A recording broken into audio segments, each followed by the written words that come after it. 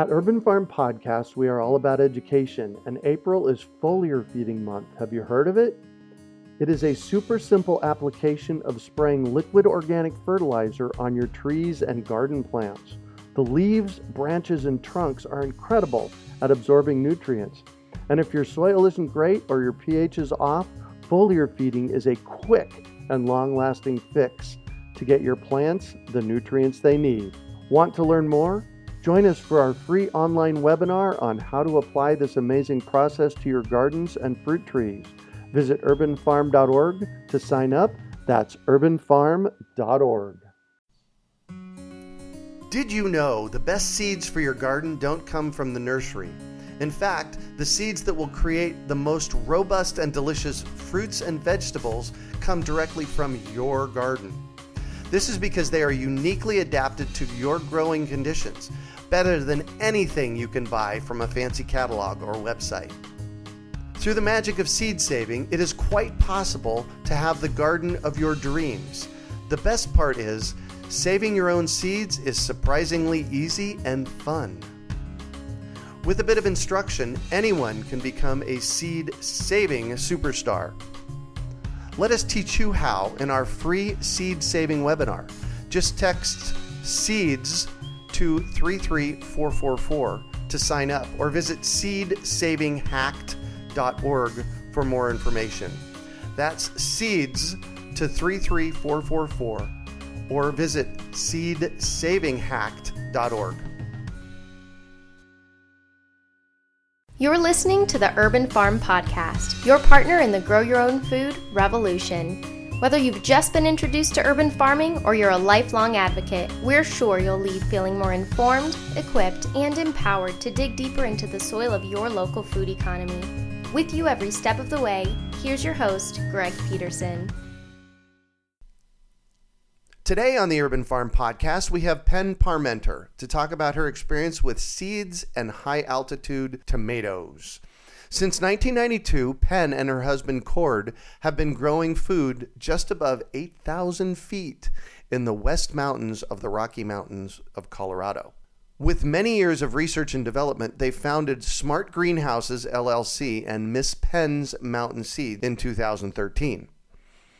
Together, they build smart greenhouses all over the Rocky Mountain West at even the highest elevations.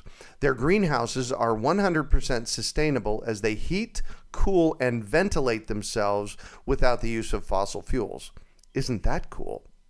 Miss Penn's Mountain Seeds is a small, high-altitude bioregional seed company servicing the mountain people of Colorado and surrounding areas. As a tomato specialist, she offers over 200 varieties of adapted tomatoes, the holy grail of the mountains, as well as around 50 native wildflowers, along with a mix of garden flowers, herbs, and wild foods. Penn and Cord have 3 sons, Maximilian, Beauregard, and Wolfgar, who help them in all aspects of their work. Welcome to the show today, Penn. Thanks, Greg. Great to be here. Oh, I am so happy to have you. We have a bit of a history. I taught some of your first seed school that you took, back in 2010 from Bill McDormand and Belle Starr?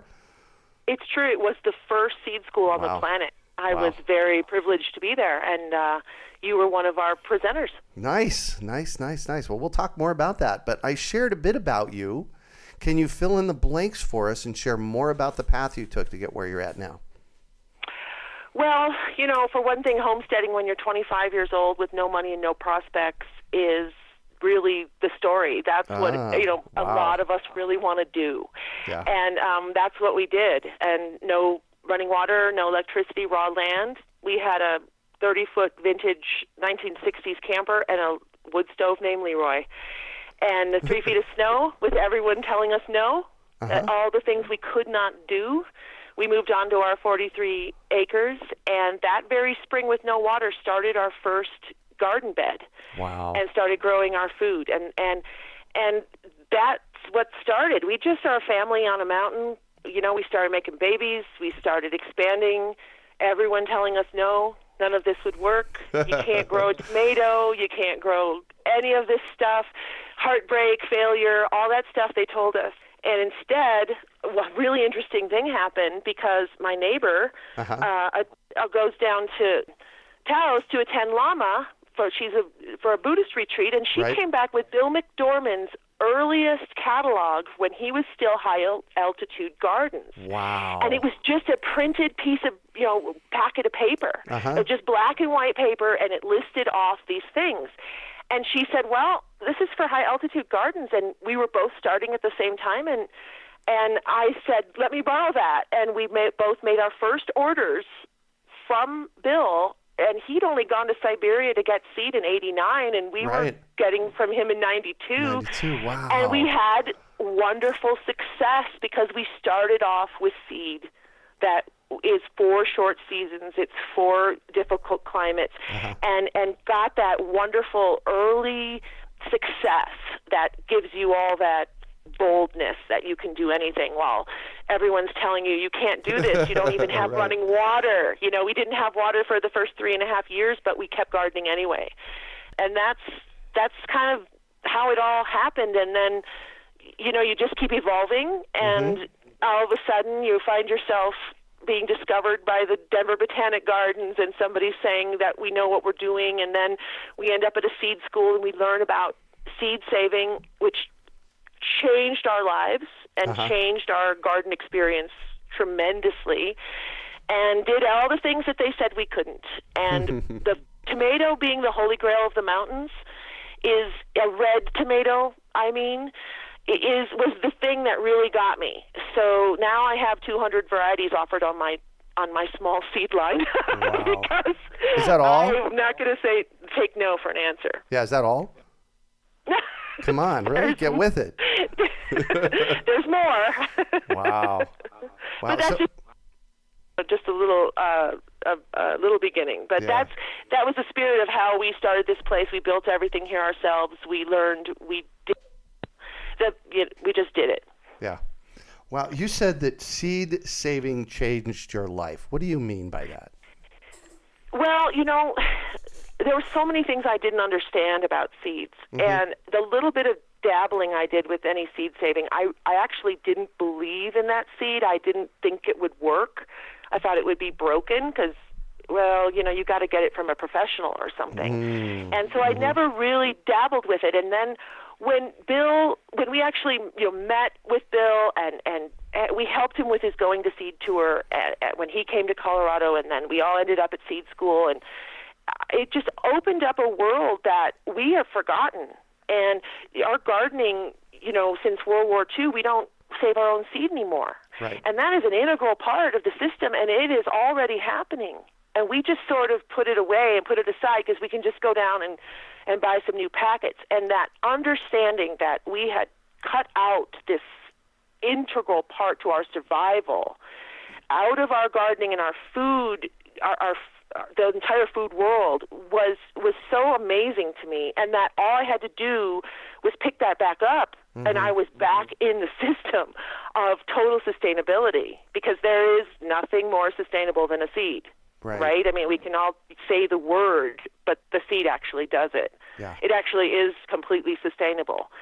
And that was stunning. When we came home from seed school, we collected about 10 pounds of seed out of our garden that we would have put in the compost. Oh, my gosh. Because we just, are we going to, we just go get some more seed. Right. That's how our culture is. Yes. And that understanding the power that you have with your own seed, and that you are producing your own survival, your own seed to feed yourself, to heal yourself, right there in this simple act that we were doing all along anyway, and we didn't get it. We missed it. And now, now I'm on the seed train. People think the food movement's on, but the seed movement is what's really, that's what begins it all. Without the seed, what are we going to do? So it was really opened my eyes, but it's been the funnest thing ever, too. I really did become addicted to it. It's a kick in the pants, nice. Greg. It's a kick in the pants. Because as soon as you start saving seed, you're so into it. It's so fun. You get so much back that you are like, okay, I now I'm going to try a more difficult variety, or I'm going to expand my horizons, and it's so fun. and you just get jazzed by it. I can tell. You're jazzed today. Nothing has jazzed me in the gardening world like seed. It is super fun. Nice. Never lets you down. So what happens to a seed as it's saved over time in your space? So why shouldn't I just go, and get a new packet of seeds every year? Well, for one thing, you're in Phoenix, which I definitely would put in the list of extreme growing. Oh, yeah. We're extreme growing. We're at 8,000 feet in the Rockies. Mm-hmm. And anywhere that it's extreme growing, really, seed and all plants and all seed adapt to wherever they're grown. Mm-hmm. And we know this over time, obviously. But even with vegetable seeds and with your food, just the simple act of growing it out on site and saving the seed and reusing that seed from that site, seed carries the information with it. It brings it into the next generation. So it's learned, and then it stores that information, and then it uses it in the next season. Mm-hmm. So, as Bill McDorman will tell us, not only is it self-replicating, but it's got an adaptation system built in. Oh, right. Which there's no other thing on earth that does that. I mean, humans do that. Living things do that. So we adapt. So for us up at 8,000 feet, for you where it's 115 this summer, how can you grow a tomato when it can't pollinate in that heat? Right. Adapted tomatoes will do better for Phoenix. So anybody who's saving their seed in Phoenix is contributing to that plant overcoming those extremes. So for us in the mountains at 8,000 feet with everyone telling us no, and the fact that the entire mountain region is left out of the horticultural world, there is no zone for us. There is no true zone because it's different. Mountain ranges are different. Where they are on the planet makes it different. It's very unique. And so seed adaptation, bioregional seed is key for us in extreme climates. And that's the biggest thing for me is the mountain people don't have any seed. There is no seed for us. Bill McDorman Seed Company was it. Used to be High Altitude Gardens, is now Seeds Trust. So that was, thank goodness, we started with that. Right. Because like I said, that really set us off on the right note. But now understanding the power and seeing how quickly the plants have responded, that part blew me away even more because you think this is going to take 50 years. It happens right away. The first year, you see differences. The first year, the seed, just the germination rates and the vigor of your seedlings will blow your mind. Wow. And then how they perform in the garden is already so much better. So immediately start saving your seeds, you get immediate results. So it's powerful. It's fun, too. So I think I said that. Yeah, well, that's okay. Bring it on. I love that. So you're saying that the seeds that I save out of my yard and then plant again next year are going to start adapting to the space that is my yard.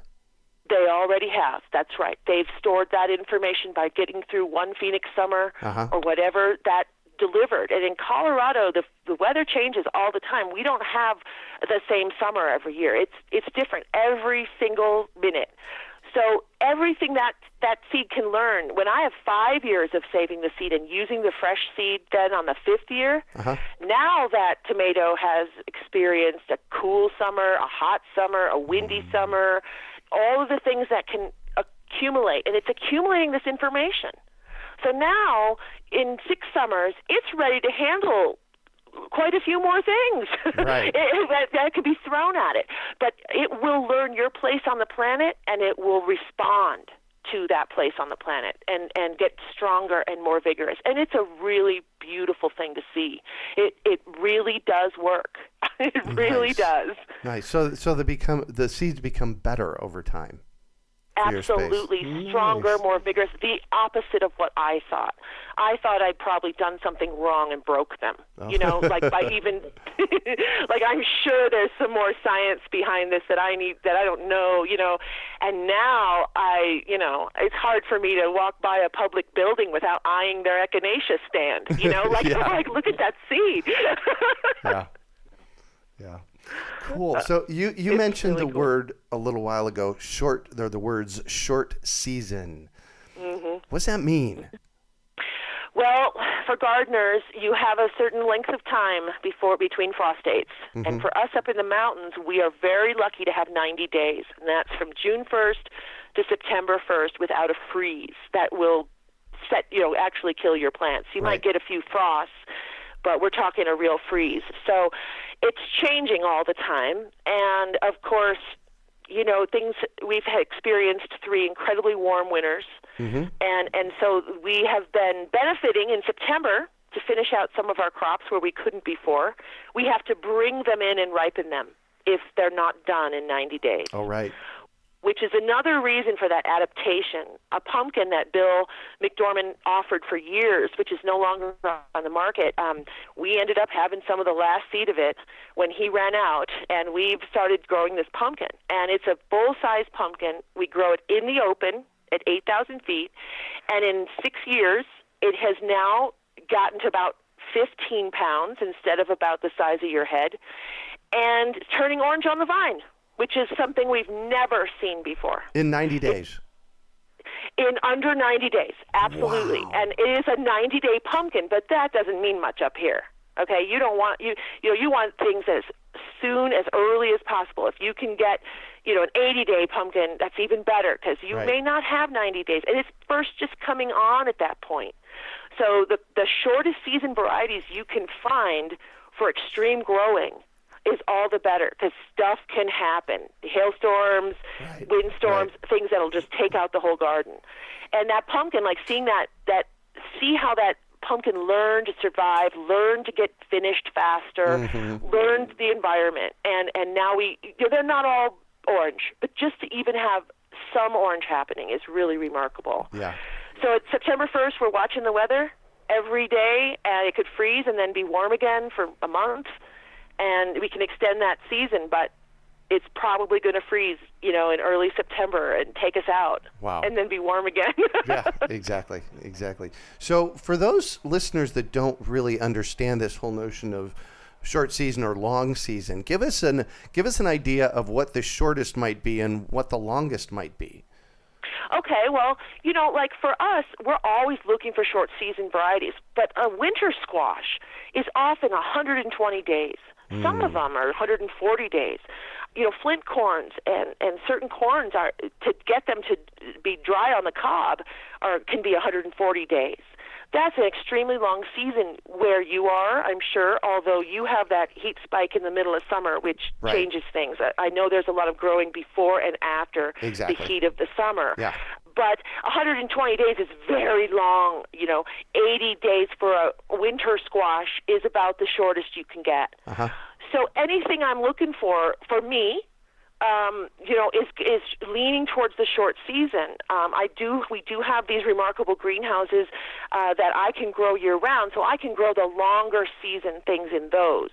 But out in the garden, where I want adaptation and strength and vigor, that is where I'm always going for short season. So a tomato in particular, a short season tomato is 50 to 65 days in there. But a long season tomato is 90 days. Those are your Brandywines and San Marzanos, and they're often bigger. An early great tomato is very hard to find, which is what sent Bill McDorman to Siberia in '89 to find the best tasting tomatoes in the world and the fastest tomatoes in the world, and brought them home and set them on the American market, which was this great gift he gave everyone. Yeah. And those seeds coming from Siberia to the Rockies, of course, are going to do so much better and adapt so much quicker. Mm-hmm. So, anything under the shortest season possible, I go for, and under 90 days is key for us. But again, that long season thing, it'd be fun if you could grow a cantaloupe or a watermelon that was, like 140 days. Right. We need a greenhouse for that. Yeah, exactly. So you took all of this great information and this great data and the great seeds, and you put them together in a seed company. Yeah, that happened to me, though. That's because of Bill, his magic. Yeah. But he came here and he said, you could have a seed company here. And I was like, are you mad? I don't know how to do that. Like, what are you talking about? He's like, you're already doing it. Yeah. And then I've been in the wilderness identifying flowers and plants for 25 years. And it was like, oh, I have all this knowledge, but I'd never thought about the seed. Right. I just, so he was like reflecting back to me what I could do, and I was just shocked. And so then, turns out I'm really good at saving seed. I'm obsessed with it. And then I'm really good at seed following me home. Like on my skirt, stuck to my skirt, or like exactly. I'm out in the wilderness, or finding seed everywhere now. Because after you go to seed school, you realize that there's seed everywhere that we're letting fall on the ground. And then you start to recognize that, and you're like, oh. And so I'm running around, and I keep bringing in all this seed. And I began by selling it a little bit wholesale back to Seeds Trust and Bill's company. And it wasn't as rewarding for me as a tiny, tiny, small-scale person to sell it wholesale, because my hands are on every seed. I know them personally, intimately, first, middle, last name.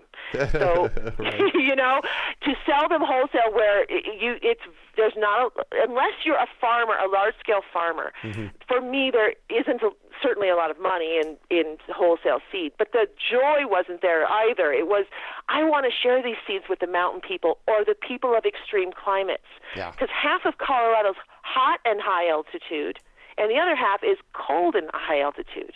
So we have a lot of similarities for Arizona as well. Exactly. It's hot, high desert. Yep. So those plants that can take it.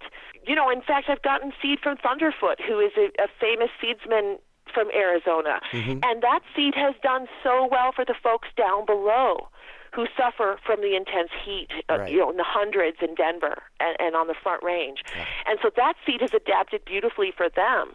I started by selling it a little bit wholesale, and I realized that the interaction with the people and being able to provide mountain seed to mountain people who are suffering and heartbroken up here with those failure stories, and they don't know what to do, that gave me an incredible sense of place.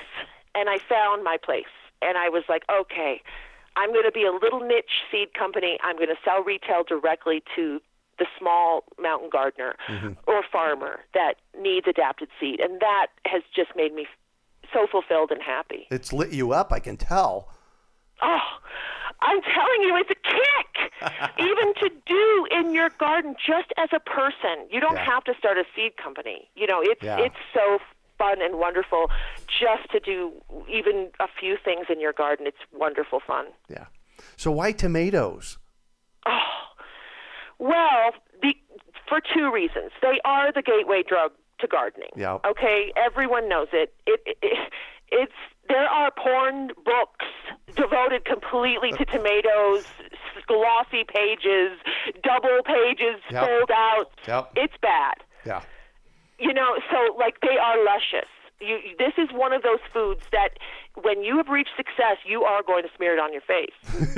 That's when you know you have the tomato of your dreams, because you just want to shove it up your nose and smear it all over. Yeah. And that's part of the lusciousness. But they also told me you cannot grow a tomato in the mountains. They will only be little and green, and they'll never ripen. Wow. And, of course, that's because we drop 50 degrees at night. Oh, yeah. So they don't like that. They want to stay above 55, and that's like every night in the Rockies can be below 55. So we have to learn all these things, to combat that. But tomatoes are so interesting and unique, and the flavor spectrum and the color spectrum, the visuals, the plant forms and shapes are completely outrageous. They're a beautiful ornamental plant as well. And I grow angoras where they're covered in white fuzz, and they're just, you want to pet them. Oh, wow. And little dwarfs that only grow 12 inches or 18 inches that are great for small container gardens but put on heavy loads. And they are such a fun plant. And, where they grow wild, they're kind of a weed. So, they give and give and give. Yeah. So, I like everything about them. And I liked it that they told me I couldn't grow them. And you did it anyways. Yeah. Yeah. Plus, I guess the other half of this equation is try and get a good tomato in the grocery store. Oh, well, no, that's all been bred out of them now. Yeah. They're not interested in flavor. Yeah. But even the most, simple tomato that you buy on the market, grown yourself, is going to taste marvelous compared to that stuff that those imposters they're that are sold pretending to us. they're labeling as tomatoes. I'm always like, I don't think they should be a color somewhere between gray and pink. Like, I think they should be red or orange or yellow. But they're really fun. And, the black and purple tomatoes have tons of health benefits, the cancer-fighting resistance. I just love all that. And it's a great plant, and it's a great fruit. So there you go. That's why tomatoes, I guess. Nice. So what other seeds do you collect and save and have available besides tomatoes? I mean, we've mentioned some of them, but go.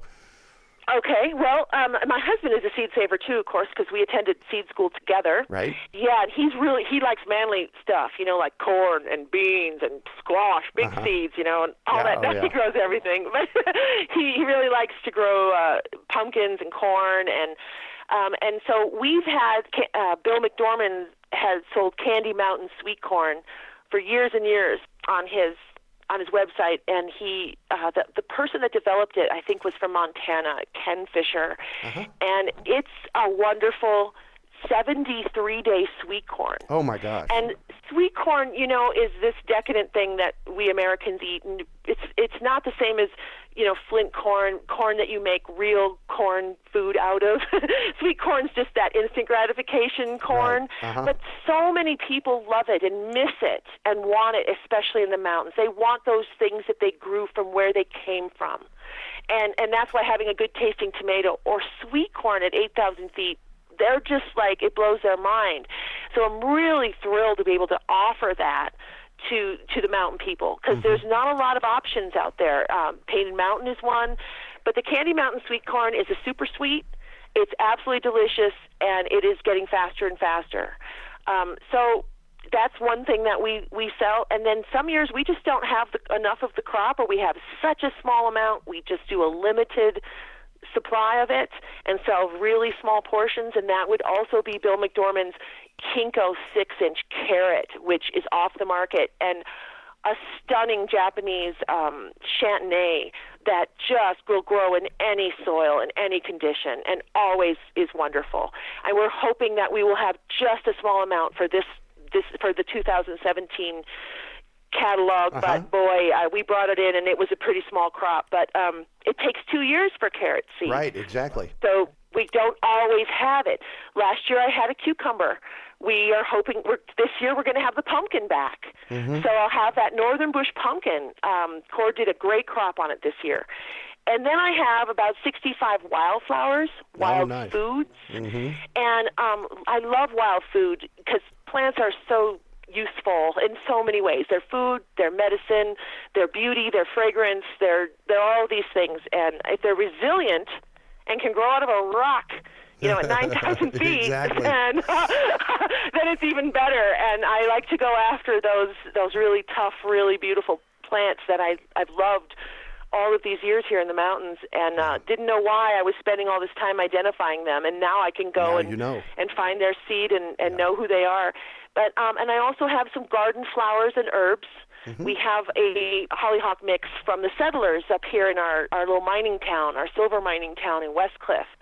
And I go around to all those old stands and mix them all up. But I just love tapping into the history of the people who brought the plants with them. And a lot of them have naturalized and are wild. And I like the stories, behind the seeds. Nice. Well, I love it that you know who developed the Candy Mountain sweet corn. You knew his name. Right? Of course. That's important. Well, it's an important piece of history here that you're wrapping into its story. Absolutely. He also had one called Fisher's Earliest, which I still think Seeds Trust carries. I hope I'm not wrong and send people to Seeds Trust, but that would be something to check out. So his two were Candy Mountain sweet corn and Fisher's Earliest sweet corn. But Candy Mountain, for us, always did better. Yeah. And you have that seed available? Yes, we have. Well, we don't have Fisher's, but we have Candy Mountain. Candy Mountain, cool. Yes, we will have a wonderful load of Candy Mountain this year, and also the pumpkin. So really excited about that. And every year, this is the thing. I don't buy and resell seed from big companies. I grow it where it lives. And I have two friends who are remarkable growers that I give plants to, and they will grow out a few varieties for me. And I say that in my descriptions where they came from. But that's the only other place that those seeds are grown, and they're grown in similar elevations and conditions as mine, and with people I know and trust and are organic. But otherwise, everything we grow, it's our hands on it. We have grown it or found it growing at high elevation to offer to people who live in extreme places. Yeah. Amazing. Which is so cool. Seed is so cool, Greg. Oh. I mean, nothing has... Yeah. Well, it shows everybody up. Oh, yeah. I've discovered this over the past 5 or 6 years, is this whole notion of lack. There's only one place on the planet that it lives. It lives in the human brain. Because when I take a look at nature, there is so incredible abundance in nature. And, seeds is one of them. Yeah. Oh, this is exactly, there's some other people who have published this, but for me too, I've been saying this for years. The biggest lie we've been fed by, I will say, chemical companies. I am not a chemical user. I do not. I know seed, soil, sun, and water grows food. But they told us, that we'd reached critical mass and the earth can no longer support us. I know differently. And gardeners and farmers know differently. And people who witness and observe the wilderness also know differently. The food is falling down from the sky. Yeah. I live in a pinyon forest, and pinyon nuts are $23 a pound.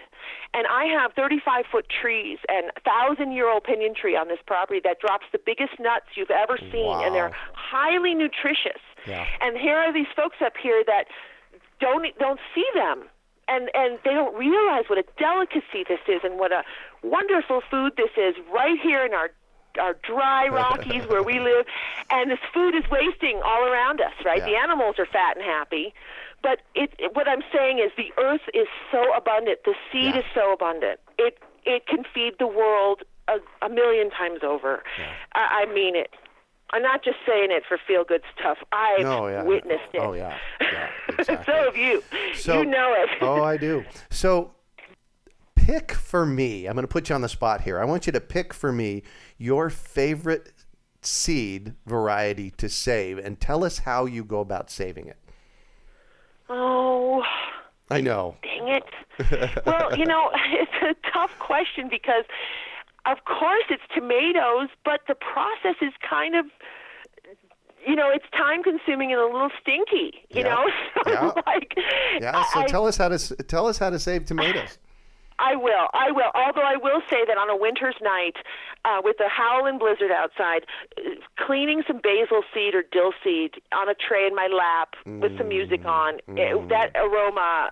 Is hard to beat, okay? Yeah. It takes you, transcends you. But tomato seeds, it's super fun, okay? So tomatoes automatically, when they rot, begin to purify the seed from disease through the process, which is such a cool thing, okay?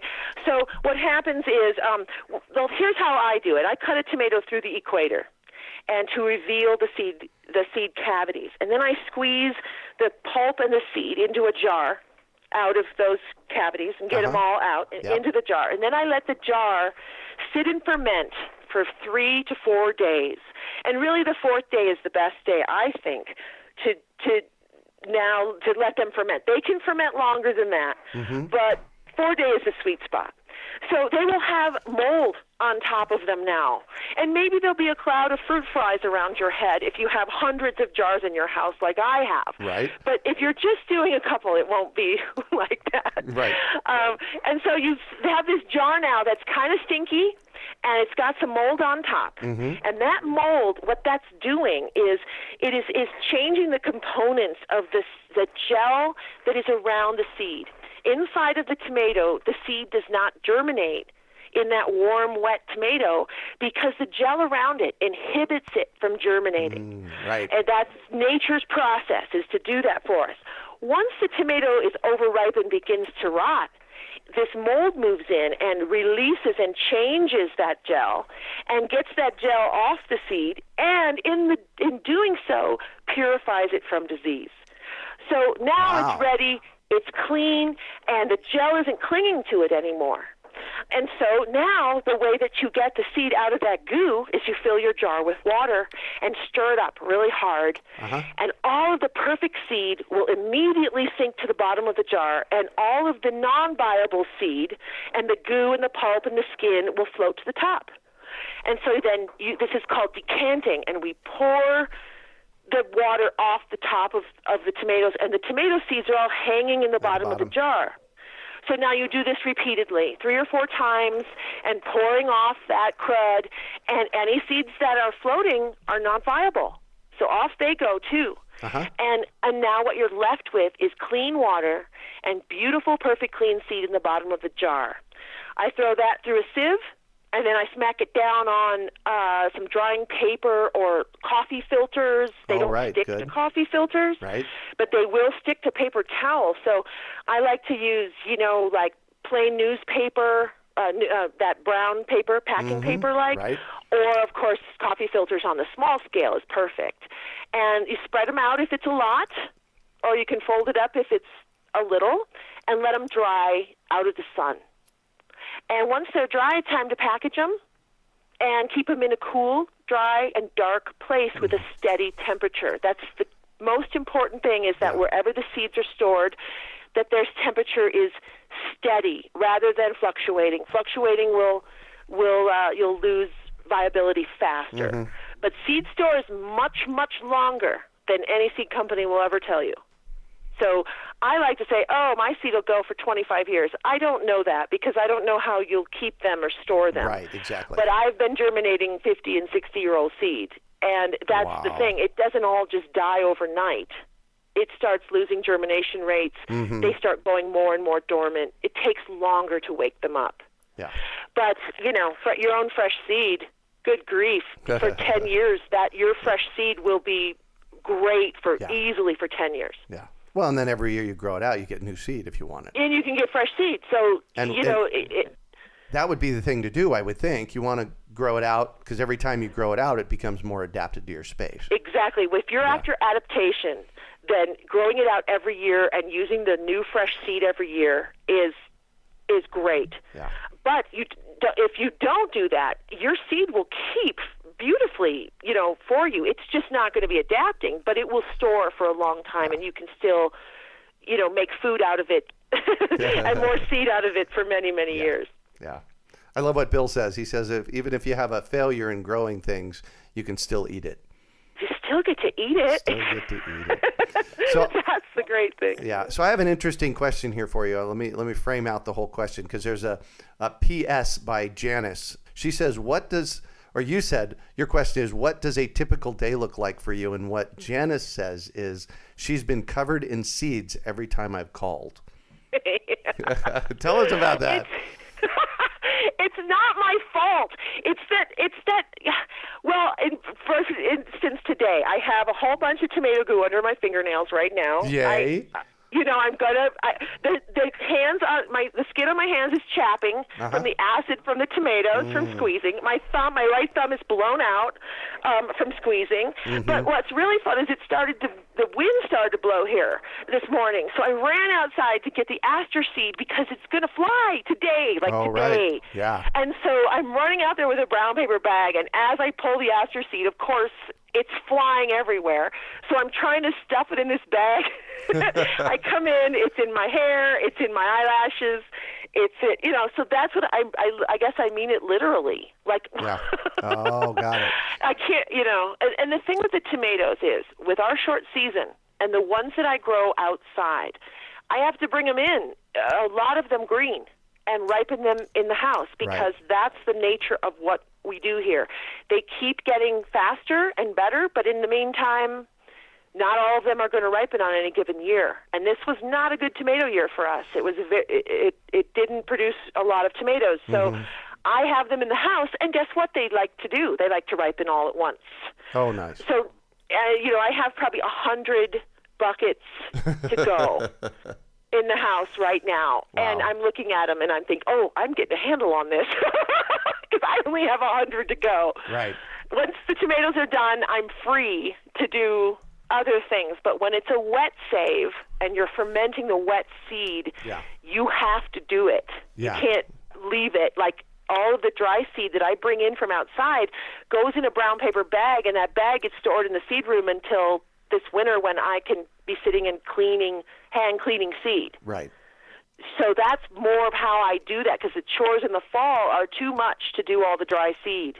Yeah. But I can't ignore the wet seed because it's going to start rotting. Right. It's got an expiration date on it. Yeah, wow. right. Wow. Yeah, so it's exciting. Nice. And my family is building me a seed room. And so every time my sons come home from college and they're complaining that the stink and there's no room to sleep in the house because of all the seeds tomatoes everywhere, yeah. They're like, get to work on that seed room, men. That's what I tell them. Yeah. Cool. That's going to be fun. They're never going to see me again. Right. Well, I'm gonna shift on you now, and I'd like for you to talk about a time you failed, how you overcame that fairy, and what you might have learned from it. Yeah, I teach this, and then when you said it, it's like I draw this blank because I look at everything as a success. Okay, I'll tell you a good failure. Fruit trees. Oh. Fruit trees in the mountains. Mm-hmm. Unfortunately, right now, the nurseries like to tell people it's not possible at your elevation, at 8,000 feet, at 9, at 10. It's just not possible. Don't even try it. Mm-hmm. And they'll tell them to buy an ornamental flowering tree or maybe a crab that they're not even encouraging them to use. So it's really kind of been sad because there are wild trees all over the mountains from the settlers. Oh. And that have adapted, yes, apple trees, and even you hear legends, of the pear tree that grows over it. Yeah. Some are an apricot tree that grows at 7,500 feet and all that. So that's great. And getting cuttings from those trees, that's the answer. But when we first got here, along with that same neighbor who gave me Bill McDormand's first catalog, we started at the same time, and we went and we ordered, out of the catalog, bare root little trees that, up on the mountains, that's not maybe the best plan. It might be financially the best plan, but getting a tree off to a good start here is very difficult. So we put them in, we ignored them, we let them die, and we felt bad about it, and we were kind of haunted by it. And instead of immediately replanting, we let 20 years go by. And our neighbor has been making pies for years with the same trees she planted at the same time and took care of. Oh. And I think what happened is we were, you do that sort of punishing yourself. Well, yeah. I failed at this, so I don't know. I don't know why I didn't immediately replant, because that's what I teach now is even if the deer came and ate them all, even if something happens and they split their trunks because it's too warm of a spring or whatever, plant again immediately. I wouldn't go with bare root trees up here. You need to start with something a little bigger, but not so big that it can't adapt. Do you see what I'm saying? Oh, yeah. There's absolutely. a sweet spot there.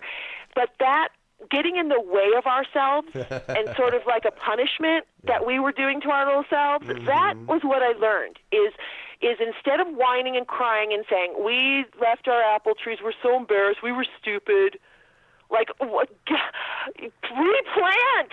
Yeah, we just learned a lesson. Exactly. Because you need a long investment of time up here. They're going to grow slower. They're going to have a harder time. They're going to produce less fruit, until they get to be older trees. And so you needed to plant them 20 years ago. Yeah. Not today.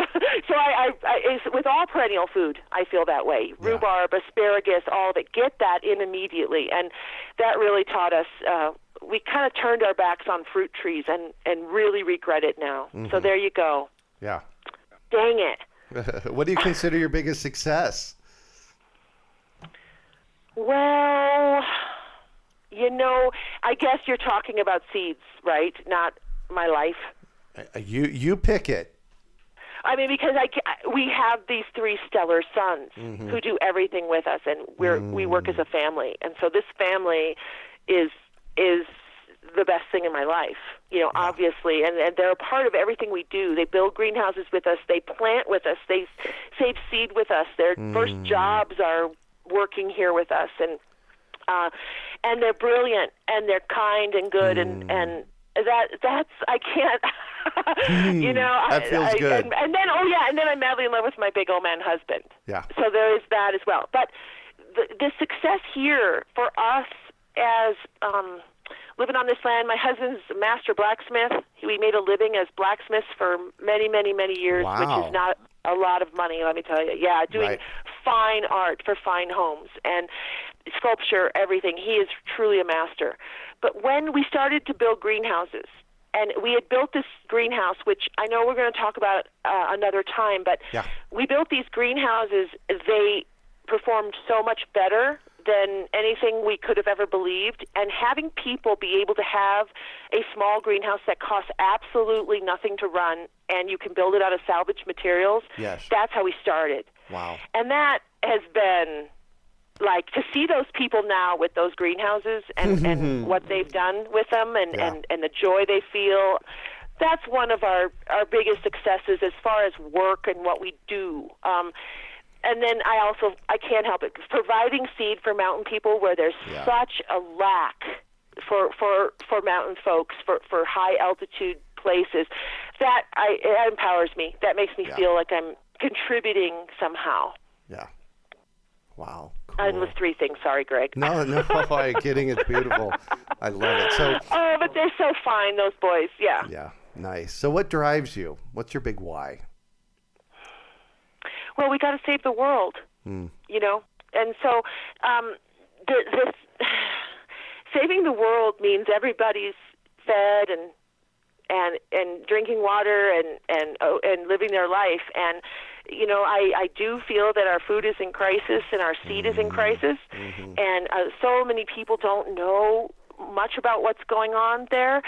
But I will tell you that as bad or as dark as it can be, the people who are responding to this, to the seed crisis, are doing incredible work all over the world and bringing the seed back to the people and into the people's hands. And that is a real thing.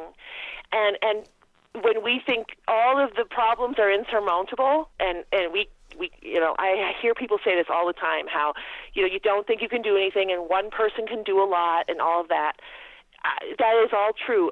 I feel like I'm part of a movement and an awakening that's putting sustainability and living well back in people's hands all by themselves without anybody else helping them. It's empowering. And that drives me every day. Not only for people to have a place to grow food in any climate in any day of the year with no fuel to run it, that's a pretty powerful thing to feed people with. And then to provide them with seed that will grow vigorously and well for them in that climate. It's heady stuff, Greg. I don't I don't want to brag on it. But I feel very humbled by this opportunity. I feel grateful to be a part of this movement that is quietly doing this incredible work that's going to save everybody, whether they know it or not. Man, it's fun.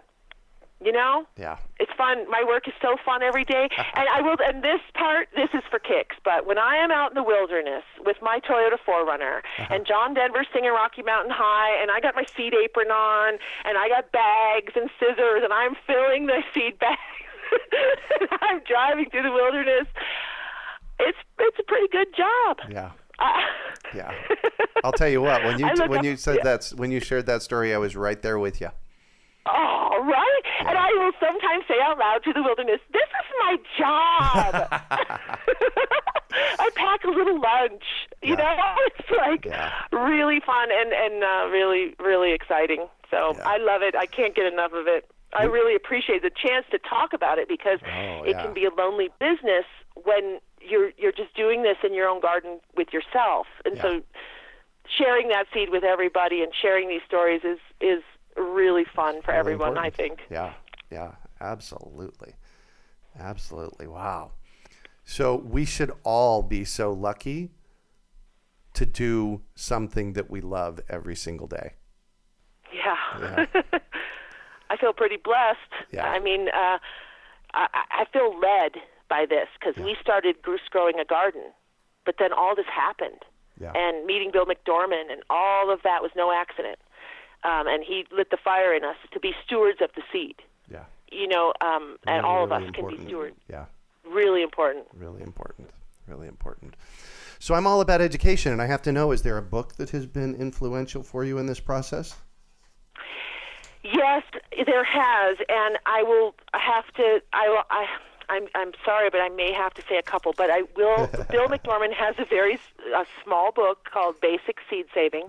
By the way, that's been out there for over 20 years. Over 20 years. Yeah. By the way, when you take Seed School Online from Urban Farm U, that book comes with Seed School Online. So exactly, just planting a seed here. Yes, and what's great about that book is it's great for beginners, and it's great for the home gardener. It doesn't scare you off. Yeah.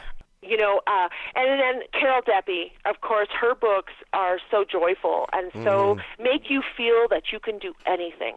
Yeah. And she's a scientist, Yeah.